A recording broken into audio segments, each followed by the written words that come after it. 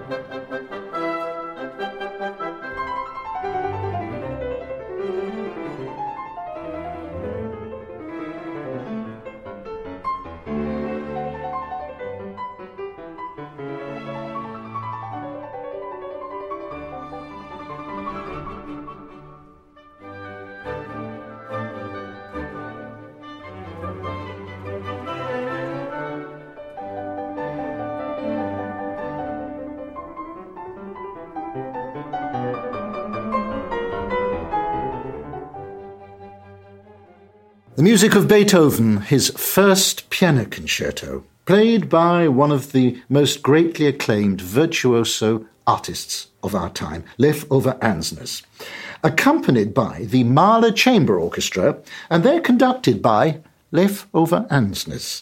Yes, these set of recordings of the Beethoven concerti that are coming out are all featuring Leif Ove Andsnes playing the piano and also conducting, and if I may say so, obtaining a wonderful detail and rhythm and nuance from the orchestra. It's part of a very big international project over a long period of time that Leif Ove Andsnes has called the Beethoven Journey. And indeed, Beethoven is the composer that features right through his Barbican recital on March the 4th at 7:30, in which he's going to be playing music from Beethoven's early, middle and late periods, and a particularly interesting and rarely performed work that was written at a very critical time in his life. And so Beethoven is particularly a concentrated part of Leif Ove Andsnes' extremely wide repertoire at present. He's here for this Barbican Classical Music podcast to talk about Beethoven and, of course, about the recital on March the 4th. Leif Ove, that was a very long introduction from me, but it's nice to see you again. Thank you for coming along here. The Beethoven Journey would be an interesting starting point, if we may. Let's hear how you conceived it and where you've got with it. Well, it's grew with me, this idea that I had to devote a period of time to this great composer. And, you know, as a pianist, you have such a privilege of so much repertoire. It's actually the main challenge is often to know how to choose and what to choose and when to choose it. And I have never devoted a period to one composer like this. I've always spread myself. I've done some projects, Schubert sonatas over some years, but I always at the same time played Rachmaninoff and Prokofiev, whatever. Now I thought, I never made Beethoven the focus of my activities, and I love more and more this music, and I see how much this music is. Mother's Day is around the corner. Find the perfect gift for the mom in your life with a stunning piece of jewelry from Blue Nile. From timeless pearls to dazzling gemstones, Blue Nile has something she'll adore. Need it fast? Most items can ship overnight. Plus, enjoy guaranteed free shipping and returns. Don't miss our special Mother's Day deals. Save big on the season's most beautiful trends. For a limited time, get up to 50% off by going to BlueNile.com. That's BlueNile.com. Burrow is a furniture company known for timeless design and thoughtful construction, and free shipping, and that extends to their outdoor collection. Their outdoor furniture is built to withstand the elements, featuring rust-proof stainless steel hardware, weather-ready teak, and quick-dry foam cushions. For Memorial Day, get 15% off your Burrow purchase at burrow.com/ACAST, and up to 25% off outdoor. That's up to 25% off outdoor furniture at burrow.com/ACAST. Hey there, it's Michelle Norris. I'm host of a podcast called Your Mama's Kitchen. When I travel, I'm usually looking for a way to find a taste of home when I'm not at home. And one of the things I love to do when I am at home is entertain. And Airbnb allows me to do that. When I was in California recently, I rented a house that had a great kitchen. And when we were sitting around the table, we were all thinking, we're in someone else's house. Someone could be in all of our homes as well. If you have a home, but you're not always at home, you have an Airbnb. Your home might be worth more than you think. Find out how much at airbnb.com/host.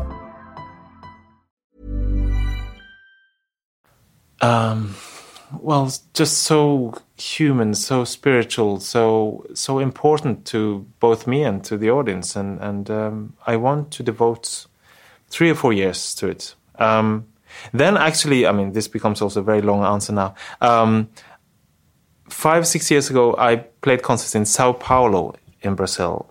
And I stayed in a hotel where every time I entered the lift, heard a fragment of the first or second piano concerto by Beethoven. It was played in a loop.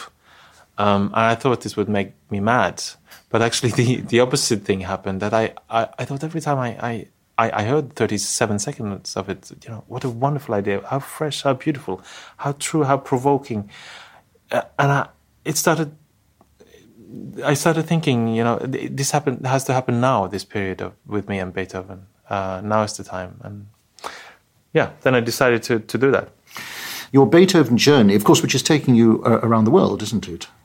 Yeah, so it's geographically a journey very much, because I'm playing these concertos and sonatas on different continents. And my aim is also to play the concertos with different conductors, different orchestras, and then also play without a conductor to lead the orchestra myself, which I'm then ultimately doing when I'm recording them with the Mahler Chamber Orchestra. So it's a journey in many respects, but it's also, of course, an inner journey for me to try to get closer and closer to the heart of this great music.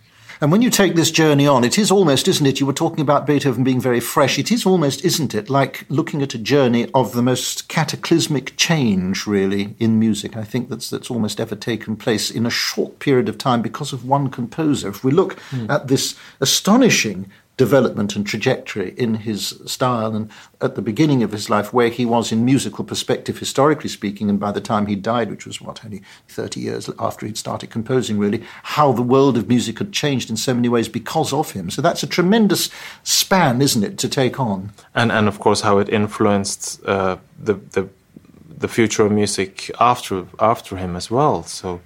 So greatly. Yeah, yes, you're right. This development is enormous, and at the same time, I always think when I read things about the 5 piano concertos, they are written within a relative, short span of time. 11, 12 years or so. But there is a development, and one always reads that the first 2 piano concertos are very much in the tradition of Haydn and Mozart, and then by the third, he finds himself, and there's the personality of Beethoven. I tend to disagree with that. There's so much real Beethoven in the two first piano concertos. You know, you have that new sound both in the orchestra, that very symphonic sound, the provoking chords, you know, the space, and a new joy in the piano virtuosity. You know, show what I can do. You know, look what I can do. I want to show you both compositionally and pianistically. This is fun. There's so much of that in the two first concertos, and the slow movements have a new space also between the chords that you don't find in Mozart, for instance. So it's it's a completely new world. You know, he was a galaxy of his own.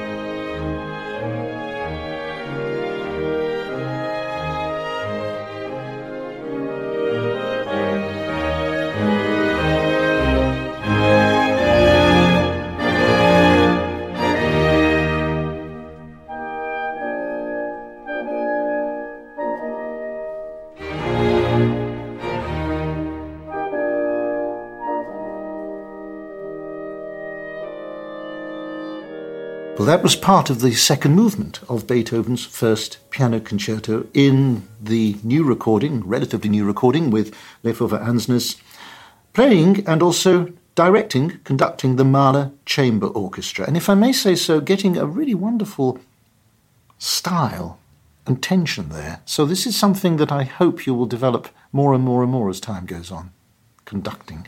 Well, thank you, but I don't have any ambition to conduct symphonies, though. I mean, I find it very challenging, but also lots of fun to be directing or conducting, if you want, the chamber orchestras in these concertos.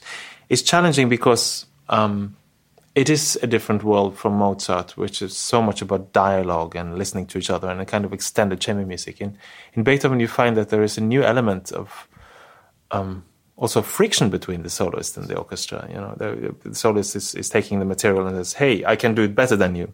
I can do it, you know, in a different way." And the orchestra has to be also very strong. There is this new sound. So the challenge is for it not to become just another session of cozy chamber music making. The music is more ambitious than that.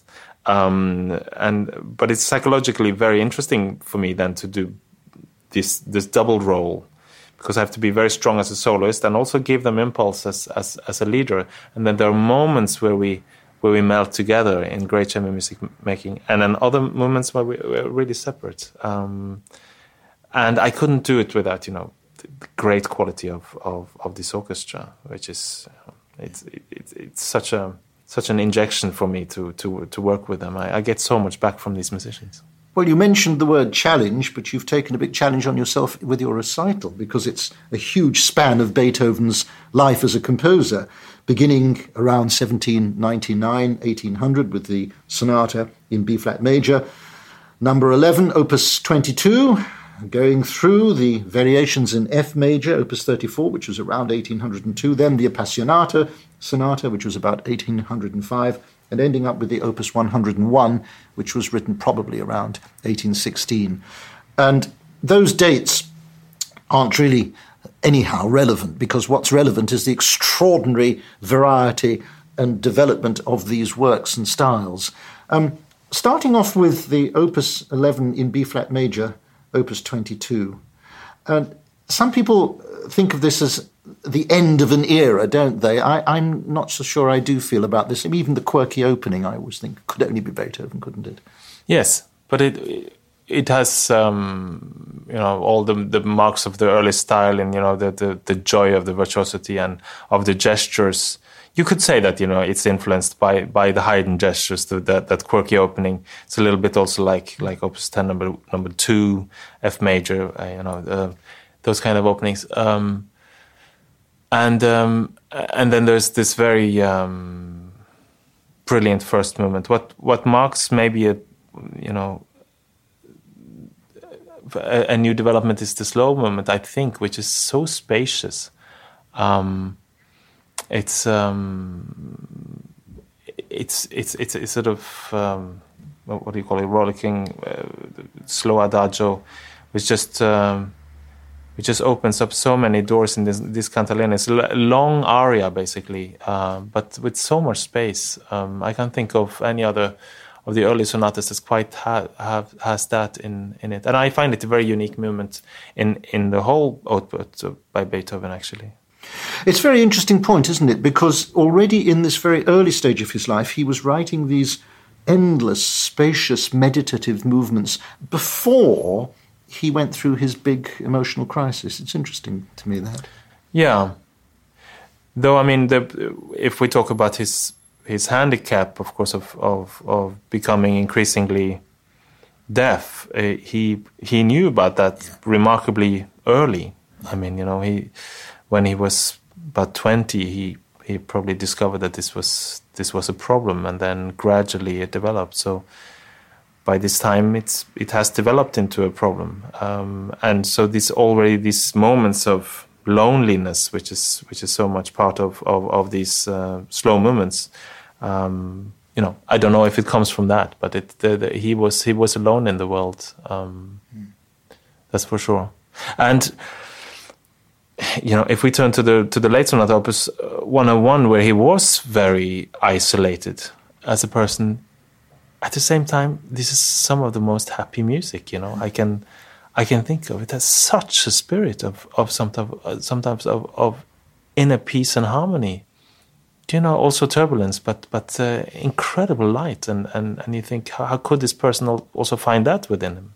The variations in F major, Opus 34, we don't really hear those terribly often. I think it's a terribly neglected piece, and it's such a wonderful piece. It's a relatively short set of variations, but and like often with, I think, the great composers when they write great variation pieces, the theme itself is not so remarkable.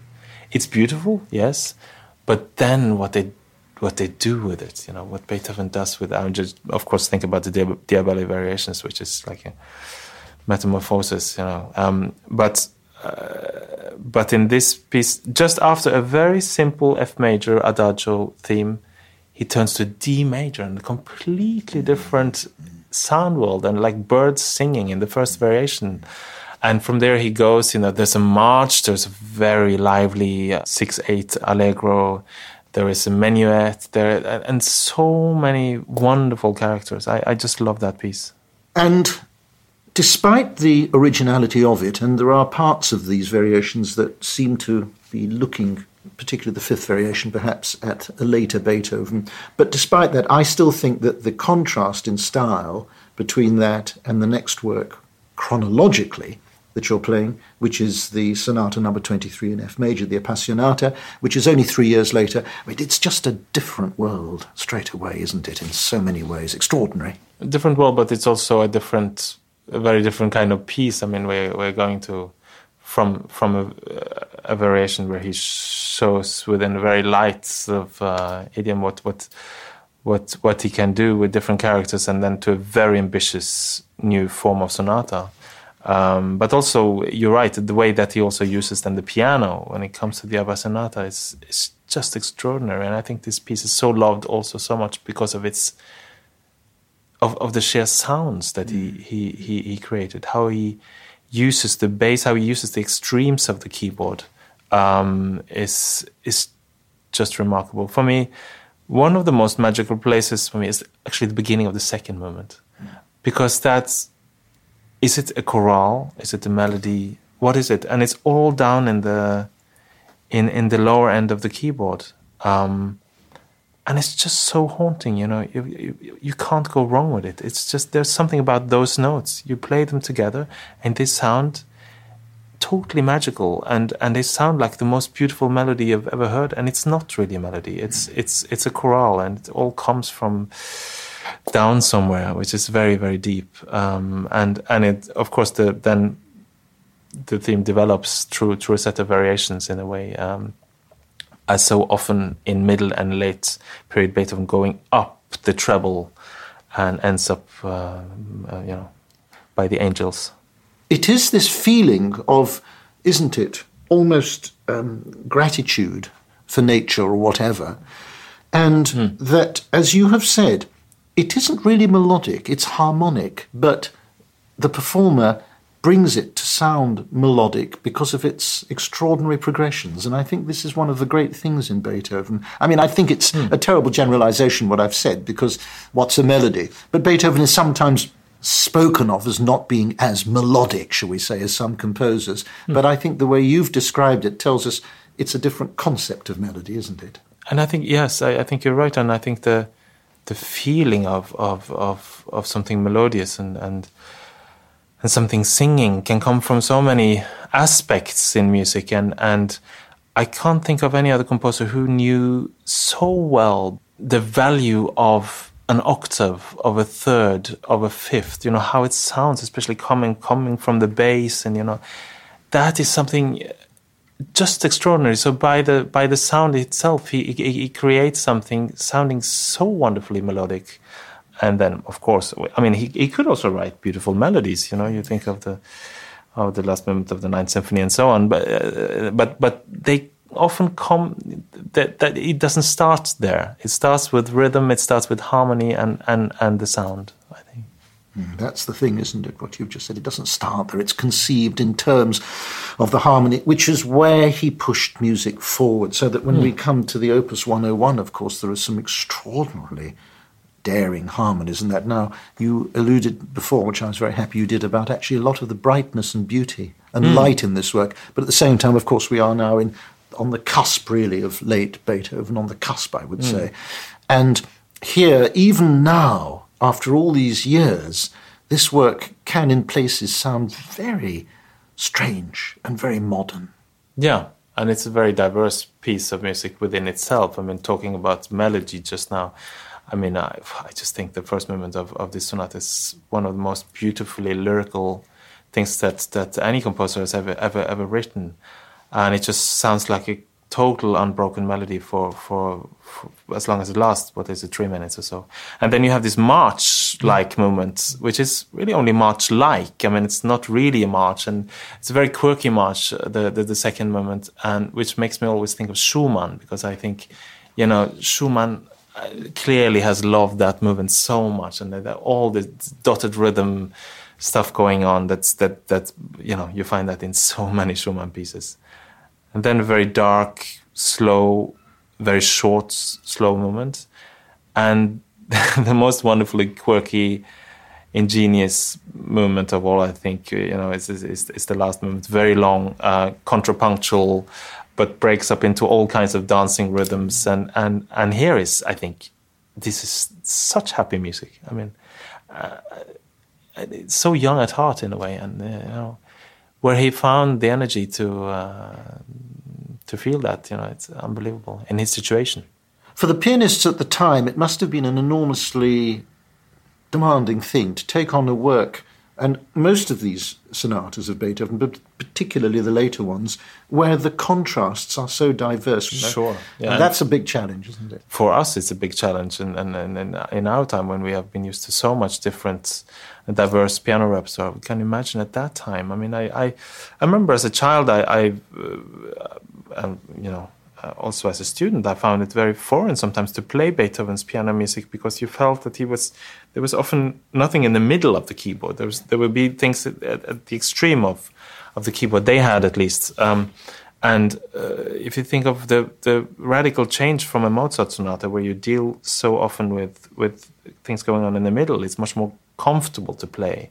And then this space that Beethoven tries to create with his melodies very high up in the register, and the bass very enigmatic in a way, but so rich when you start to go into it and find out how to use this for space in the music. Well, you have, I'm right in saying, I think, already recorded certainly the next of the Beethoven Journey concerto discs, and I think it's coming out as we're recording this. It'll be virtually coming out, your next Beethoven concerto recording on its way. Which is number 2 and 4, and I'm very excited about that. And then again in May we're recording already number 5, The Emperor, and the Choral Fantasy. So then we have done all of them. And the Beethoven Journey will continue beyond there as a geographical journey, as a psychological journey, as a musical journey?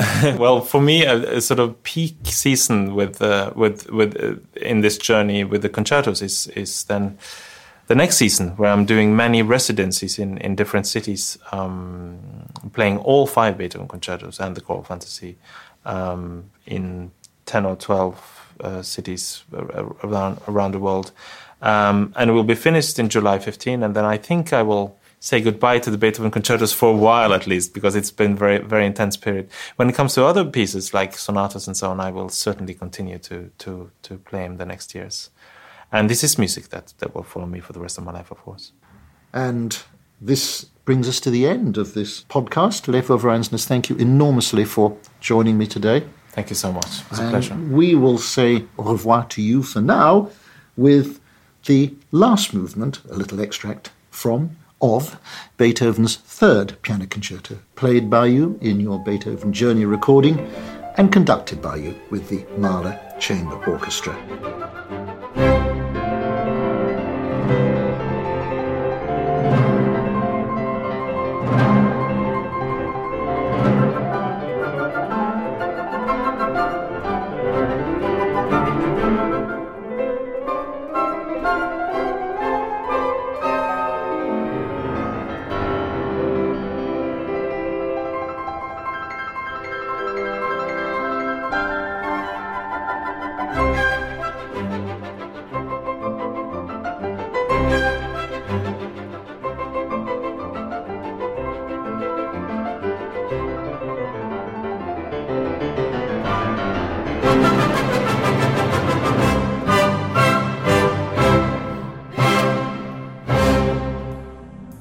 Thanks for listening to this archive edition of the Nothing Concrete podcast, here to inspire more people to discover and love the arts, with weekly episodes of archive finds and themed series.